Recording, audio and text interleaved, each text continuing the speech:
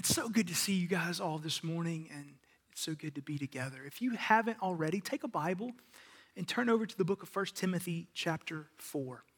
If you're our guest, we have been working through the book of Exodus for about the last 4 months, and we'll be returning to that here in a couple weeks. But we're kind of taking a few weeks away from Exodus, and we'll be coming back to Exodus soon. Austin and I were talking earlier this week, and we joked, no one likes the New Year's resolutions for Jesus kind of sermon, because that's kind of cheesy. But that's kind of what I'm about to do anyway, and I hope you'll bear with me. As I was praying and thinking over the last couple weeks, just asking the Lord questions like, what do you want of me? What do you want of our church? What do you want for us? I kind of kept coming back to this passage, and particularly that phrase in verse 7, train yourselves for godliness. And it just struck me that we can make life so much more difficult than it has to be. And we can make our faith so much more difficult than it has to be. What does God want from us? Many of you just panicked. That's an anxiety-inducing question. What does God want from us? Others of you were like, oh, well, I know all the answers.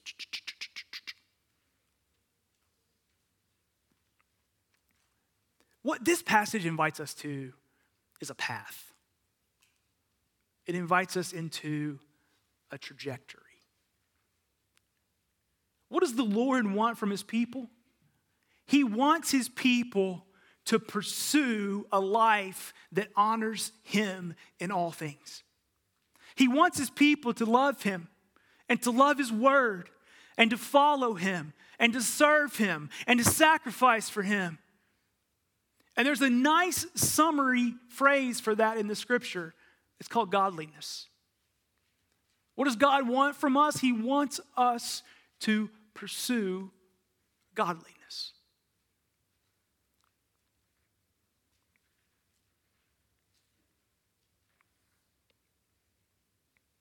So in this season of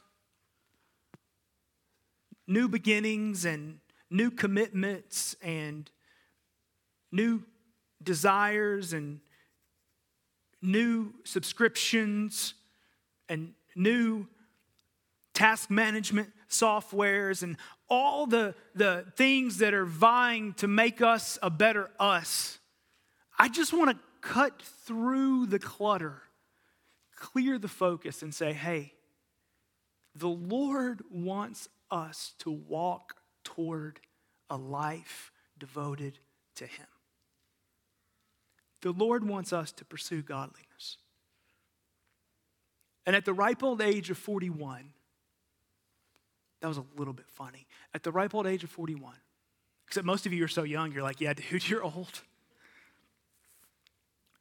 One of the things I've learned is that decision-making is often far more about the path that we're on than it is about the specific decision.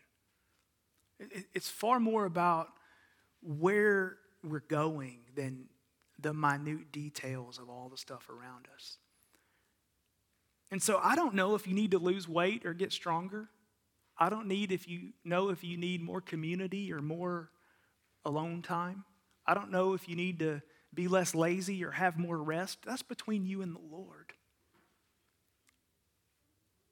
But what I know is that the Lord wants the pathway, the passageway, the direction for us to be pursuing him and pursuing a life committed to him. So the main takeaway from this sermon, God wants his children to pursue greater commitment to him, period. This passage is written to Christians, and it's intended to shape who we are.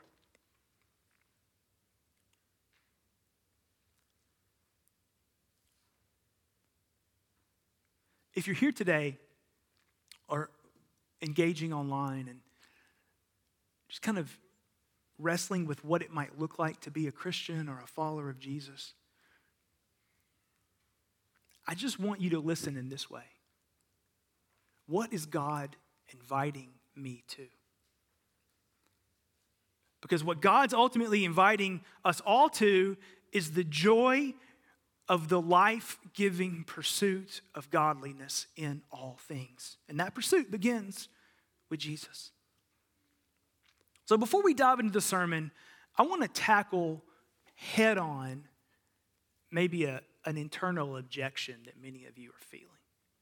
See, we have the educated and the sophisticated.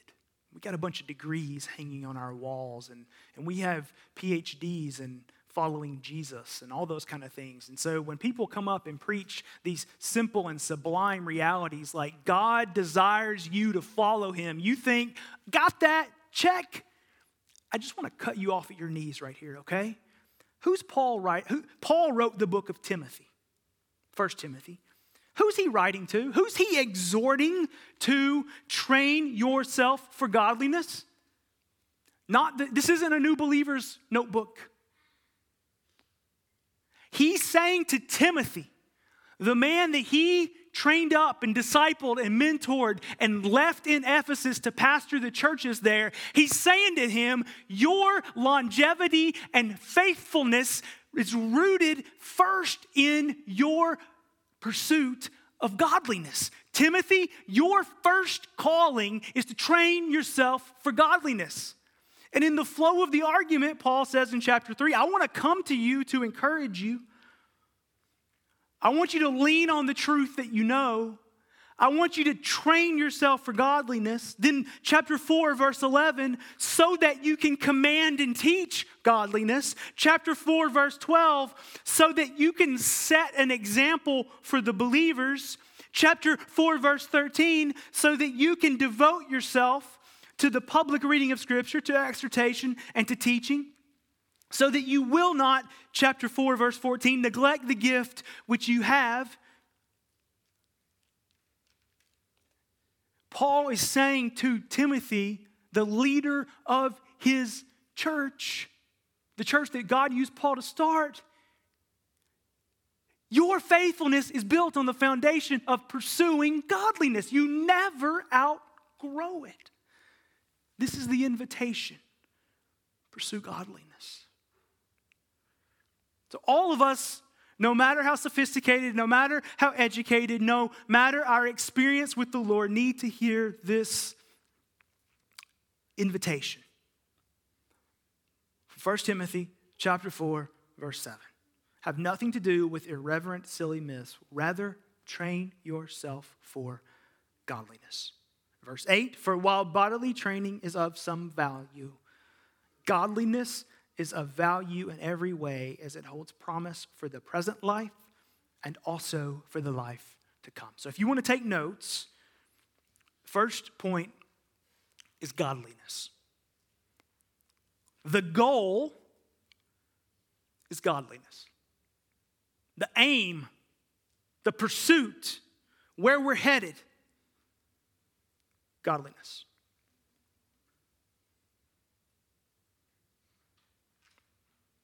The passage begins in verse 7. Have nothing to do with irreverent, silly myths. What Paul is saying is avoid distracting, competing realities. Our hearts and our minds are prone to be co-opted by other arguments, other passions, other debates, other practices, and other gadgets. 1 Timothy, avoid distracting, competing realities. Stay focused upon the words of the faith and the good doctrine that you have followed to this point. Don't let anything distract you. Now, this has new meaning for me because my family now has a third driver. My oldest son turned 15 and passed his written test for his driver's permit, which means I now have to teach him how to drive. And we were a good 45 seconds into our first trip down the road when I shouted, "Son, this isn't Mario Kart." Because in Mario Kart, you have this little controller, and you do this as you go around all these curves and dodge things, right? And that's how my son was driving. Like, he would see something, and we'd go toward that, and then he would do this, and then he would do this, and he would do this. And I was like, no, buddy, no. Driving is about looking as far down the road as you can see and picking a point in the middle of the road and just getting as straight as possible line toward that point. And so Paul's saying, don't be distracted by these other things, but stay focused on the goal. The goal is godliness. He says, Timothy, train yourself for it. He says godliness is of value in every way. It will benefit enrich your being. It holds the promise of life for today and tomorrow and the life to come. The goal, the focus, the direction, the path is godliness. Okay, tell me about this godliness. What does that mean? Our working definition for godliness is this. Godliness is reverence for God that orients Godliness is reverence for God that reorients who a person is and how a person lives. Godliness is reverence for God that reorients who a person is and how a person lives. So you'll notice that godliness begins with knowing God. Knowing God in such a way that we worship Him, are filled with awe of Him, we filled with celebration of who He is, we're filled with faith in Him, we're filled with deference to Him. Godliness begins with knowing God, but knowing God in such a way that God reorients all of who we are. We become more like Him. Godliness then is a summary term for the totality of what it looks like to walk with Jesus in the world. To be a child of God, to be a Christian, to be a disciple. Godliness is reverence for God that reorients who a person is and how a person lives. So let's take those in turn. First, godliness is reverence for God. It involves pursuing God as He has revealed Himself. And pursuing God with a disposition to celebrate Him, to be in awe of Him, to praise Him, and to yield to and defer to His ways and follow Him.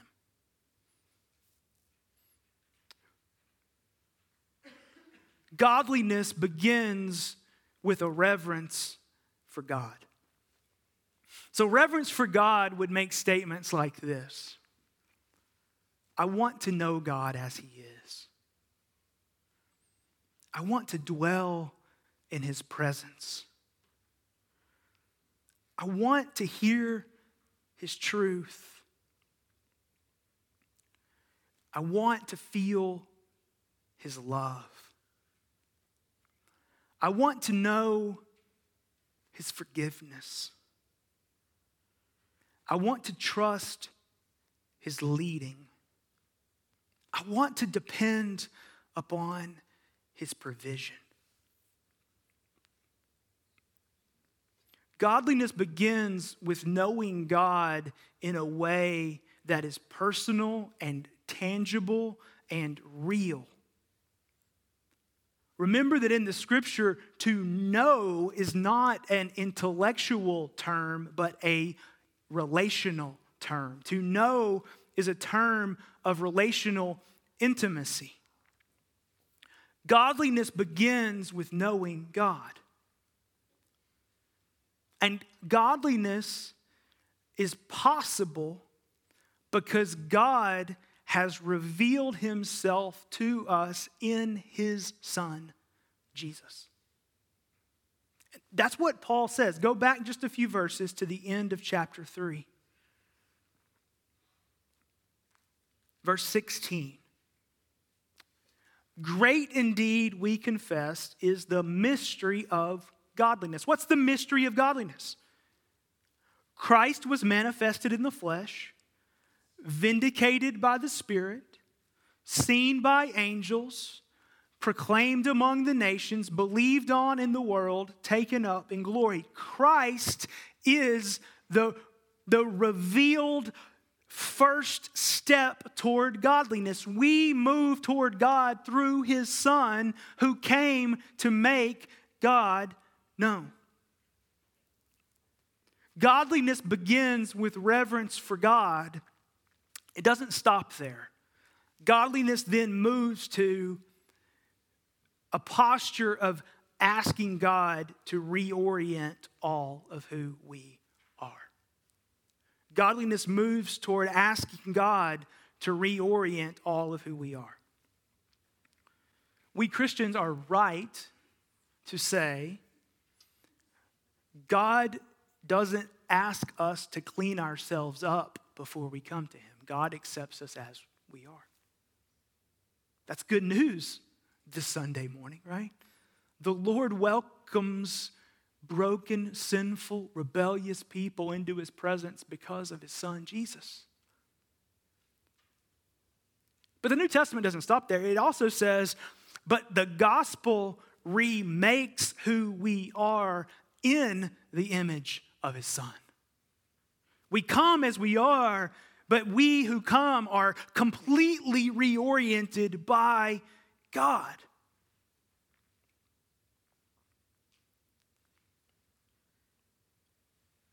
I think this is what Paul means, because look down at verse 12 of chapter 4. He says to Timothy, I want you to train yourself for godliness.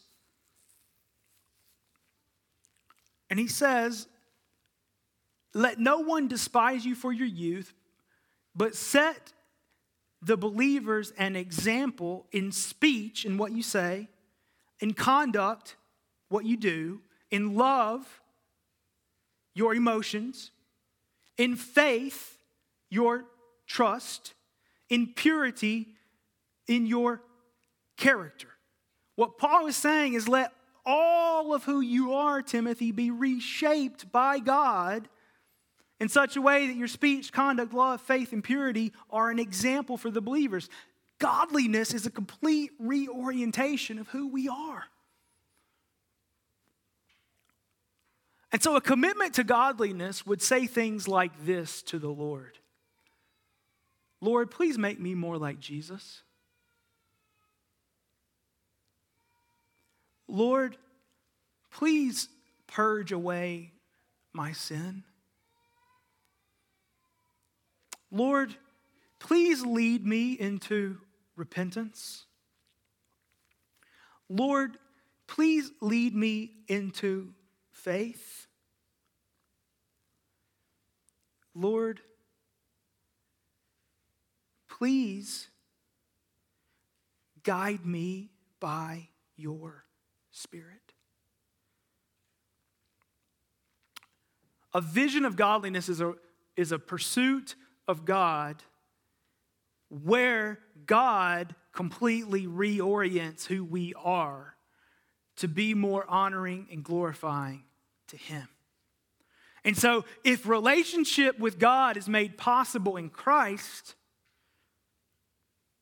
complete reorientation by God is made possible by the Holy Spirit.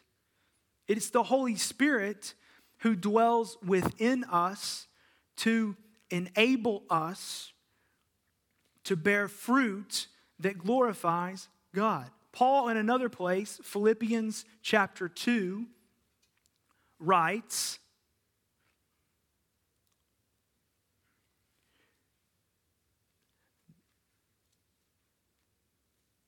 work out your own salvation with fear and trembling, For it is God who works in you, both to will and to work for his good pleasure. What he's saying is, God is with us to work in us according to his good pleasure. It is by the power of the Spirit that godliness is a pursuable reality for fallen people like us.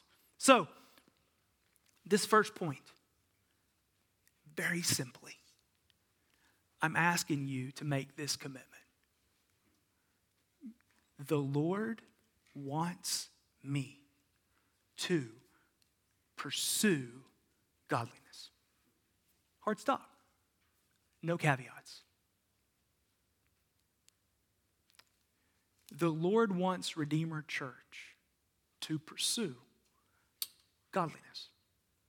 Hard stop. No caveats.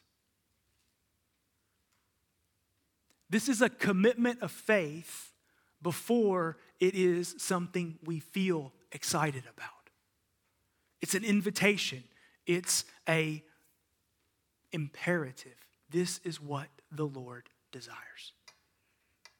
I'm just asking you to embrace that. The Lord is calling me to pursue godliness. It is what he wants from me.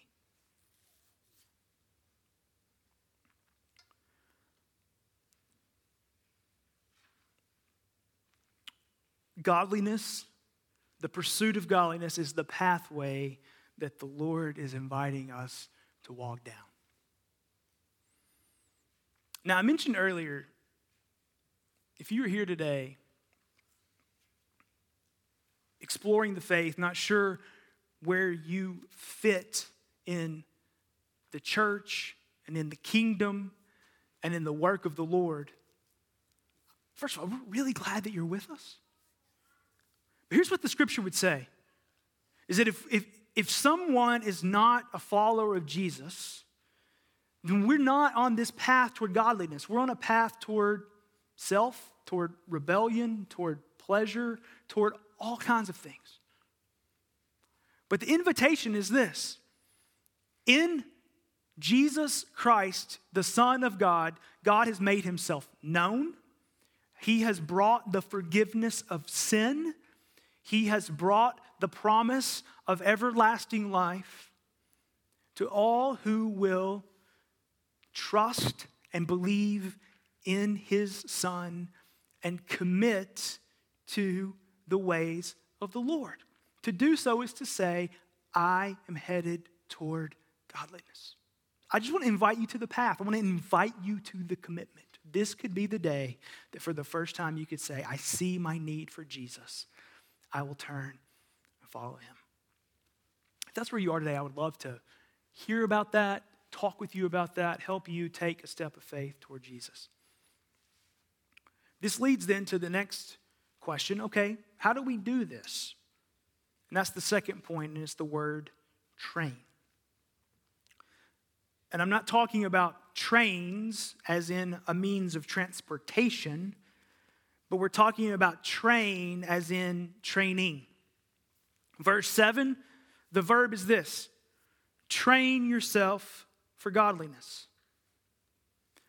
Paul is exhorting Timothy to exert effort in the pursuit of godliness.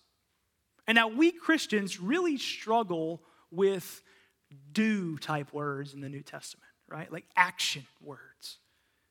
Because we say things like, well, I'm not able. God's got to do it for me.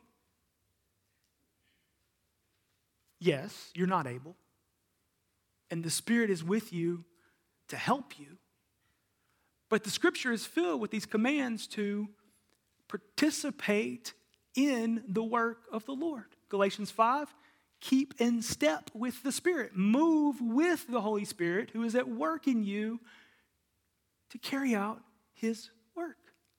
Paul is saying, hey, Timothy, train yourself for godliness. So what if I said this? Church, my goal this year is to get my body fat down to 5%. I would have a long way to go. Okay, that's great, Jamie.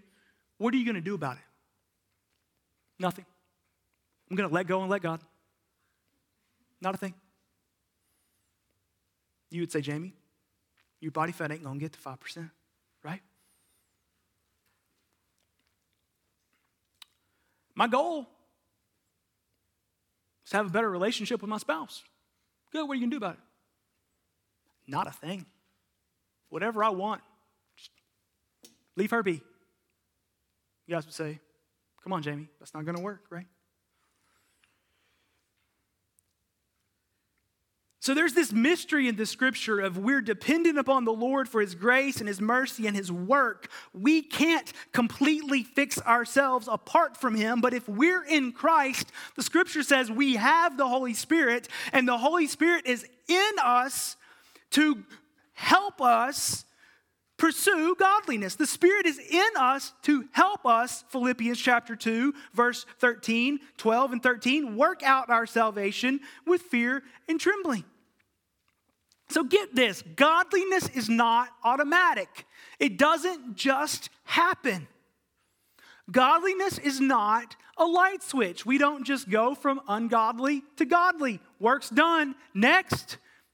Godliness is progressive growth.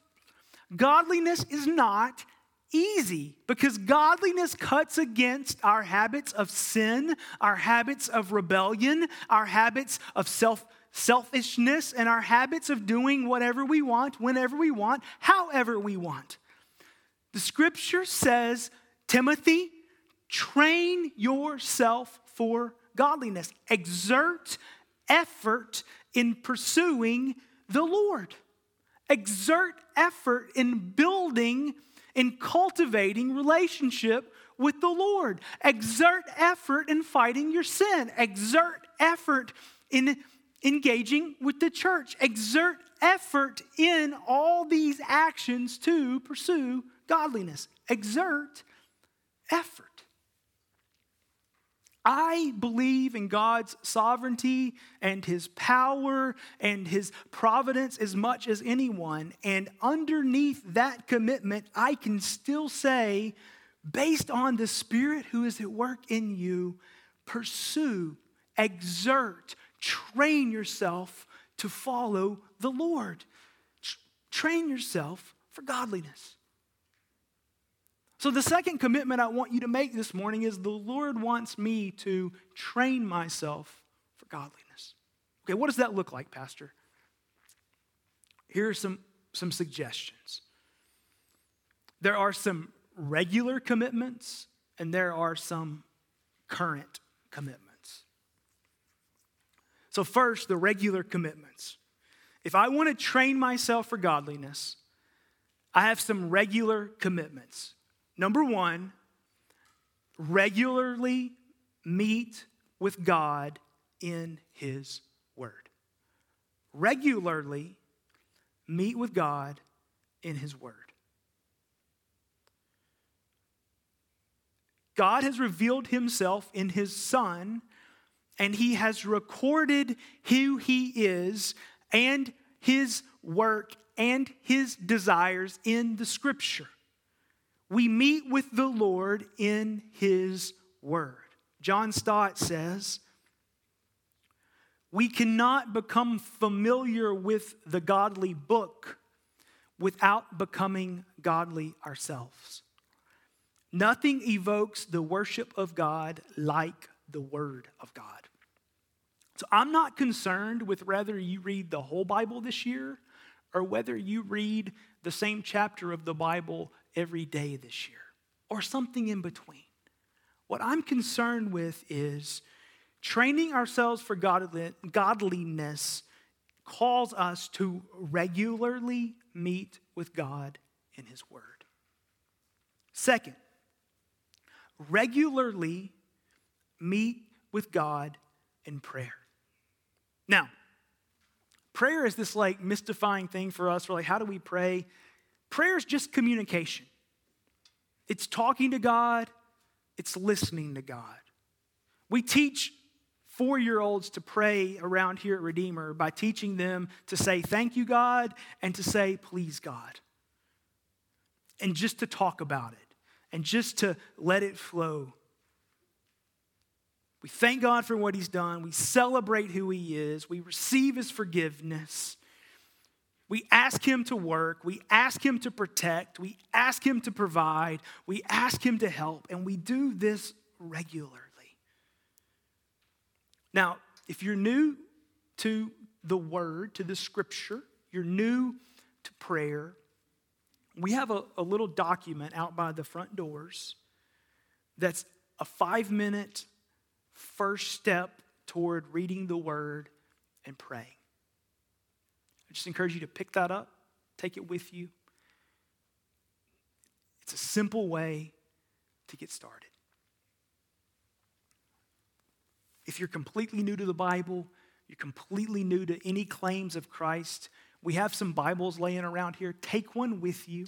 It's not stealing if you have permission, so take one with you. Go to the Gospel of Mark, the Gospel of John. There's a table of contents in the front. Start reading. You could say something like this: Lord, help me understand. Help me know you. Regularly meet with God in his word. Regularly meet with God in prayer. Third, regularly meet with God's people to pursue God and to pursue God's mission. We are not intended to walk in this world alone, but we're intended to be a part of a people who pursue godliness together. The fundamental essence of Christian community is not friendship and shared interest, but a shared pursuit of God and a shared pursuit of God's mission. Meet with God's people to pursue God and his mission. Fourth, regularly ask God to show me my sin and help me respond in repentance and faith.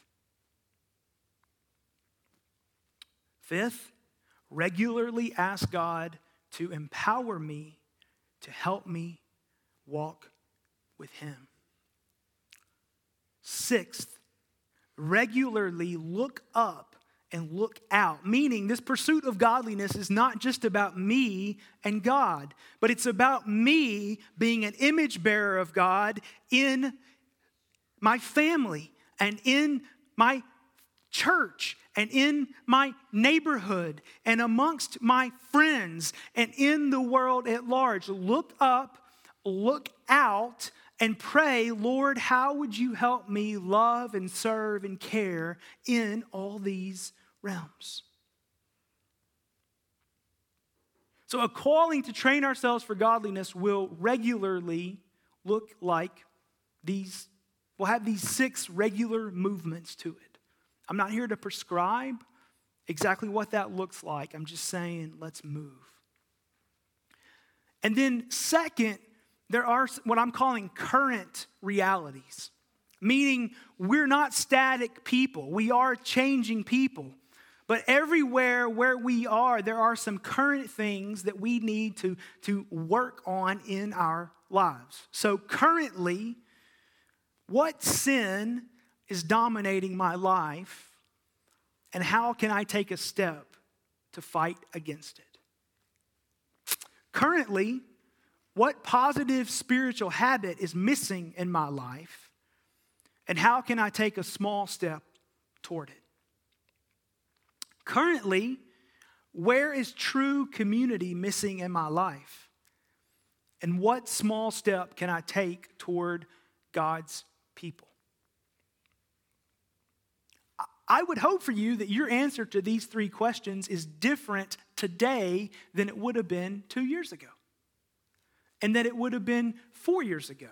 And that it would have been 6 years ago. And that it would have been 20 years ago. But currently, what sin is dominant in my life? How can I fight against it? What positive spiritual habit is missing in my life? How can I take a small step toward it? Where's true community missing in my life? What small step can I take toward God's people? Okay? Now, as we start to wind up, some of you might be asking this, well, what if I don't feel the desire for godliness? What if I'm just apathetic?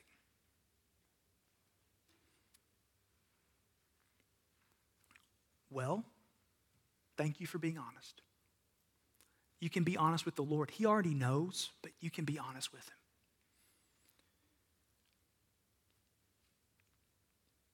I would ask you this. Will you accept that the Scripture calls you toward godliness no matter how you feel?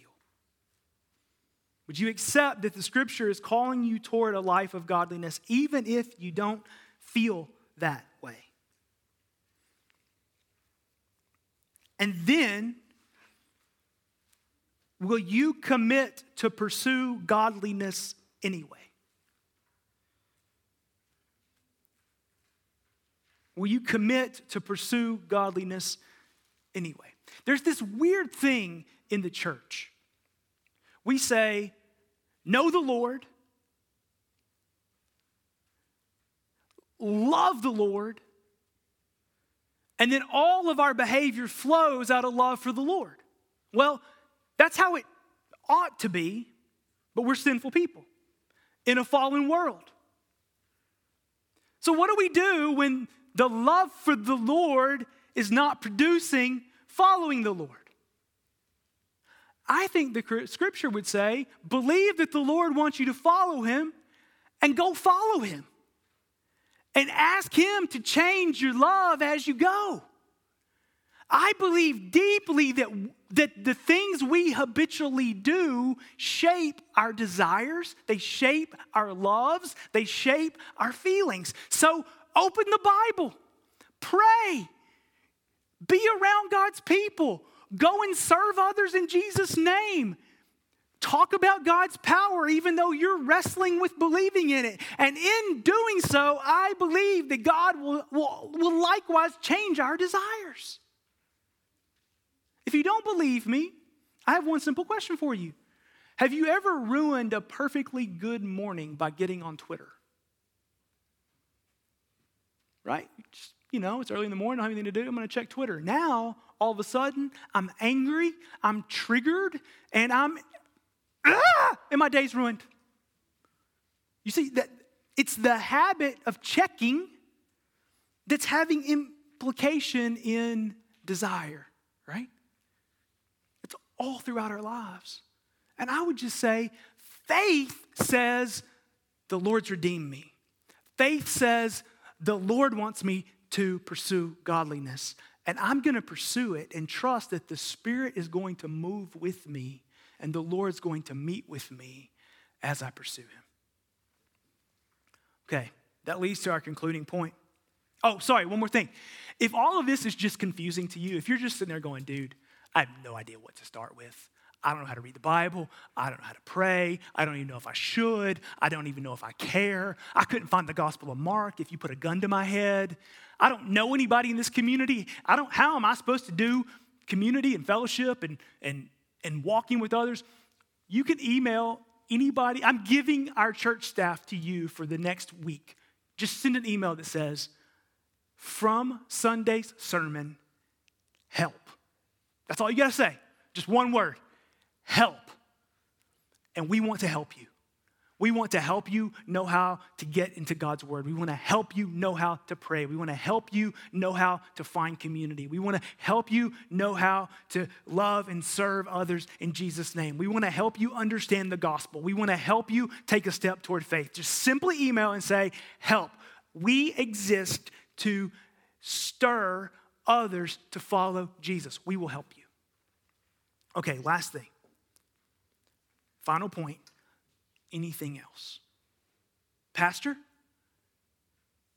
pursue godliness. That feels awfully reductionistic of you. Don't you know we live in a fallen world? Don't you know people are walking in trauma? Don't you know there's a pandemic going on? Don't you know there's upheaval going on? Yes. So do I need any other commitments besides the pursuit of godliness? Maybe. Possibly. Probably. But know this. All those commitments are secondary. Helpful, but secondary. So if you got a new list of New Year's resolutions that you made on January 1st, ask yourself this question. Will these serve my pursuit of godliness? If so, use them for good. If not, rewrite them. I am very aware that we are complex beings. We are spiritual beings. We're emotional beings. We're physical beings. Physical things affect our spirit and our emotions. Emotional things affect our spirit and our bodies. Spiritual things affect our emotions and our spirits. So if there are things that we need to work on as a part of pursuing godliness, then do it. Some of us, I don't have time to make long laundry lists, but there are things like therapy and counseling and doctor's visits and medication and other commitments in the world that can be helpful servants of our pursuit of godliness. But they are not our primary pursuit. Our primary pursuit is the Lord, relationship with the Lord, glorifying the Lord in all things. And as we march down that path, there'll be a whole host of other commitments that we need to make along the way as a way to glorify Him and be reoriented by Him. So I'm going to conclude like this. You know that friend that's just learned something new and now they're obnoxious about it? Do you know that friend? Like, I've just got this new product that's made everything better in my life, and I'm going to bludgeon everybody with my story about this product. You know that friend? Come on, guys, you know that friend? Yeah. Or I just learned this new workout routine that's made me feel better, and so now I can't stop talking about how awesome my workout routine is. You know that friend? You may be that friend. Maybe y'all are all that friend. That's why you don't know that friend.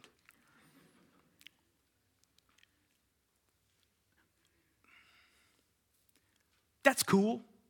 I'm for it. If you got a cool gadget for Christmas and you enjoy it, that's fine. But what if our pursuit of the Lord gave us so much joy that we just couldn't stop talking about it? And what if at the end of 2021, we were able to say, all these things happened,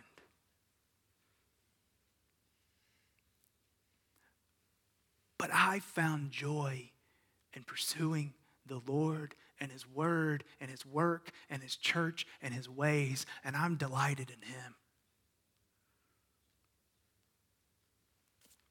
Man, I don't want to be reductionistic because there are real burdens and there are real struggles and there are real problems.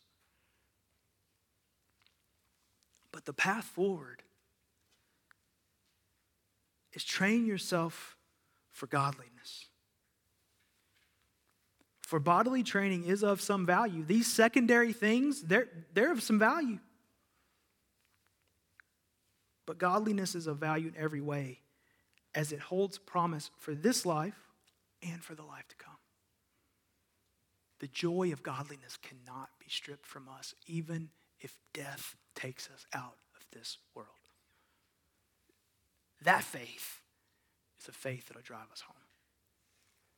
So God, we pray now that you would work for your people and you would work in your people. We pray this now in the name of Jesus. Amen.